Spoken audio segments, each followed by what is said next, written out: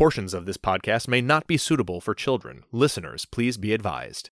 The way to do a great deal is to keep on doing a little. The way to do nothing at all is to be continually resolving that you will do everything. Charles Spurgeon. You're listening to the Think Twice TV podcast. And this was night and day different than anything I had ever experienced. I was humbled and even embarrassed. I really felt God knocking on the door. You know, I was an atheist and I thought that science was the right way and anything else was just silly. It was just, like fairy tale really is what I thought. God had a plan for my life. And I believe when we lose our life is when we find the life that God wants us to have.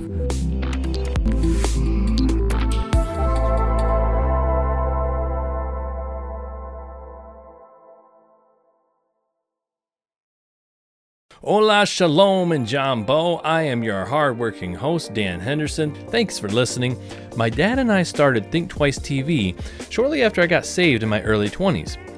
Although I was raised to be a Christian, I fell away from the faith and got into all kinds of trouble that mostly centered around drugs and alcohol. After discovering the truth of Jesus Christ and who he was, I wanted to light the path for others to find a new life as well.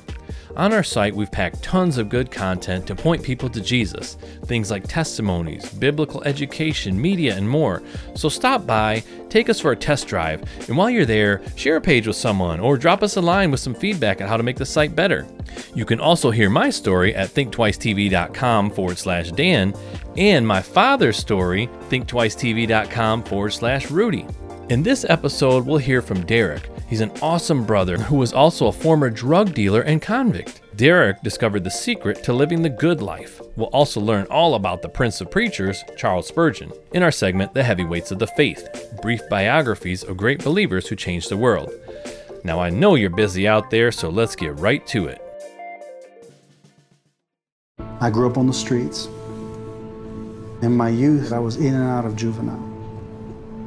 I'm selling a lot of drugs. I get the attention of the federal government. And at 21 years old, I'm indicted on a federal drug trafficking conspiracy. As soon as you get arrested, everybody tells you, turn to God, read the Bible, pray. And in my mind, I'm like, no, why turn to God? The apartments right here. On several occasions, I was shot at. Well, right there from somebody over here.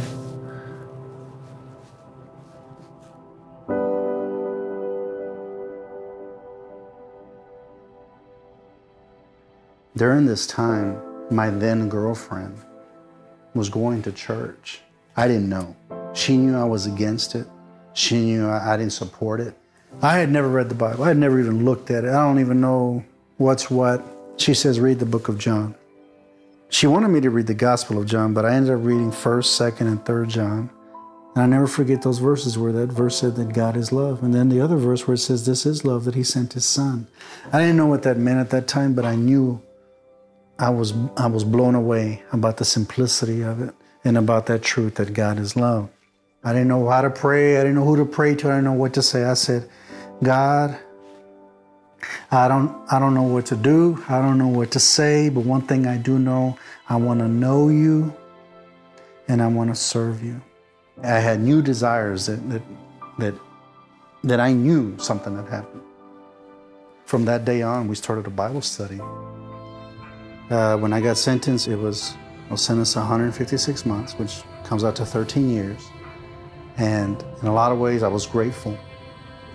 But of course, it's a long time.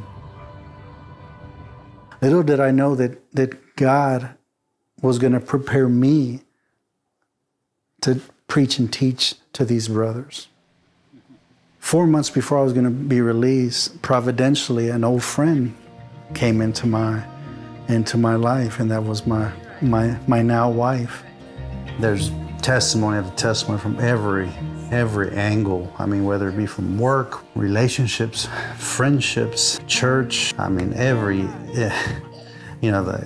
God's hand is literally at every angle. It's beyond expression. There's just so many things you could share.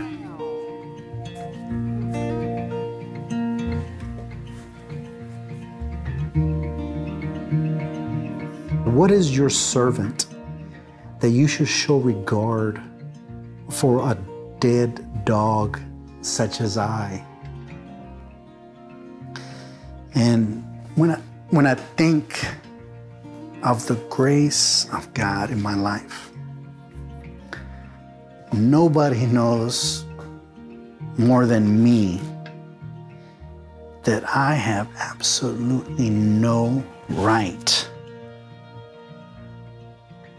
to be such a recipient of such grace.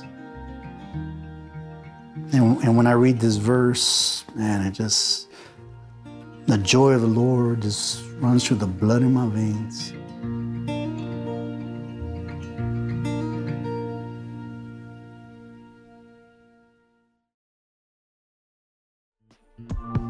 Want to share your true life story? Let us know. Message us at thinktwicetv.com. Learn the basics of the faith. Download our free mini-book. It includes encouraging testimonies, the 5 scriptures everyone should know, who is the Holy Spirit, and much more. Get the mini-book free at thinktwicetv.com/minibook. Or message us with your address and we'll mail them to you. Ladies and gentlemen, welcome to Heavyweights of the Faith. Brief biographies of great believers who changed the world.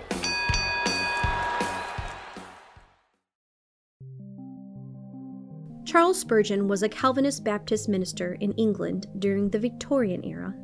He was born June 19, 1834 to John and Eliza Spurgeon in Kelvedon, Essex, as the first of 17 children, although only 8 survived to adolescence.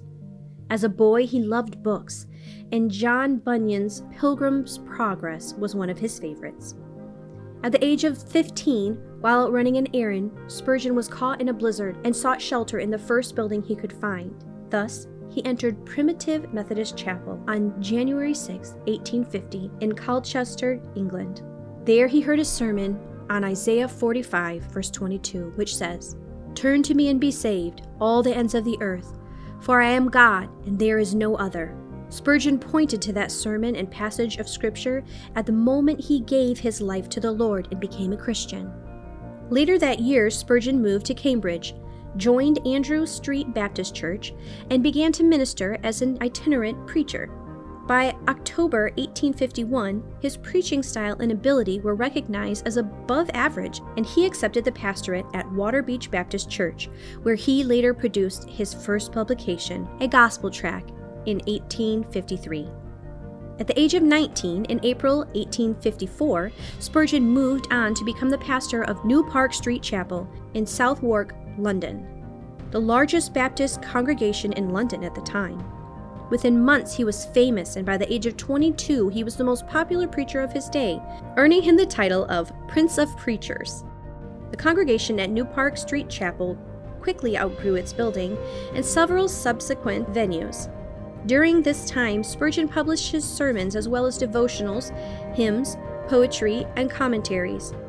Using his own money from book sales and speaking fees, Spurgeon personally financed more than 1/3 of the $3.6 million cost of building the Metropolitan Tabernacle in 1861. It was the largest church building of its day with a capacity to host 6,000 people at once. Spurgeon never took a salary from his new megachurch, instead accepting money only from his publications and speaking events. It is estimated that he delivered about 3,600 sermons, preached to over 10 million people, and personally baptized 15,000 believers over his lifetime. Charles Spurgeon was a prolific writer whose works fill 49 volumes of sermons, commentaries, sayings, anecdotes, illustrations, and devotionals. His sermons have been translated into nearly 40 languages and continue to be used in curricula as seminaries as well. In the plainness of speech, while maintaining an eloquent, Spurgeon brought conviction to the hearts of the hearers without ever offering an altar call, but offering instead a meeting at his office door every Monday morning for anyone interested in giving their life to the Lord. He carried on the rich theology of Calvin, Bunyan, Edwards, and Wesley, and was even called the modern Whitefield in his day. Spurgeon strove to preach only Jesus Christ and Him crucified. Spurgeon ministered in London for 38 years, founded 66 parachurch ministries, including a ministry to prostitutes, 1 for policemen, 2 orphanages, 17 homes for widows, and a free seminary, now Spurgeon's College, to help ministers sharpen their skills. It is estimated his net worth upon his death was about $50 million, but he died with only $250,000 in his bank account because he used his own resources to support these ministries. Spurgeon was outspoken in his opposition to slavery and also in his concern over the theological decay of Britain. In 1887, he called for the Baptist Union to draft a statement of faith affirming the inerrancy of Scripture and the bodily resurrection of Jesus. When the Union refused, Spurgeon withdrew his membership in what became known as the Downgrade Controversy. Charles Spurgeon had married Susanna Thompson in 1856, and the two had twin sons in 1857. Unfortunately, neither Charles nor his wife enjoyed robust health. Spurgeon struggled with depression, arthritis, and gout. He and his wife would often recuperate in Menton, France. It is there where Charles Spurgeon died on January 31st, 1892. Spurgeon left a rich history for his short years. Aside from the aforementioned sermons, publication, and parachurch ministries, Spurgeon had been friends with James Hudson Taylor, who founded China Inland Missions. Spurgeon personally recruited missionaries to Taylor's cause. David Livingstone enjoyed Spurgeon's sermons and carried a copy of one with him throughout his travels in Africa. Spurgeon's devotional morning and evening, as well as his exposition on the Psalms, the Treasury of David, remain his most popular works today. Spurgeon's passionate evangelism, theological integrity, and generous spirit are inspiration for all Christ followers. Thank you to Compelling Truth for the use of their written biographies. Please visit compellingtruth.org for more information.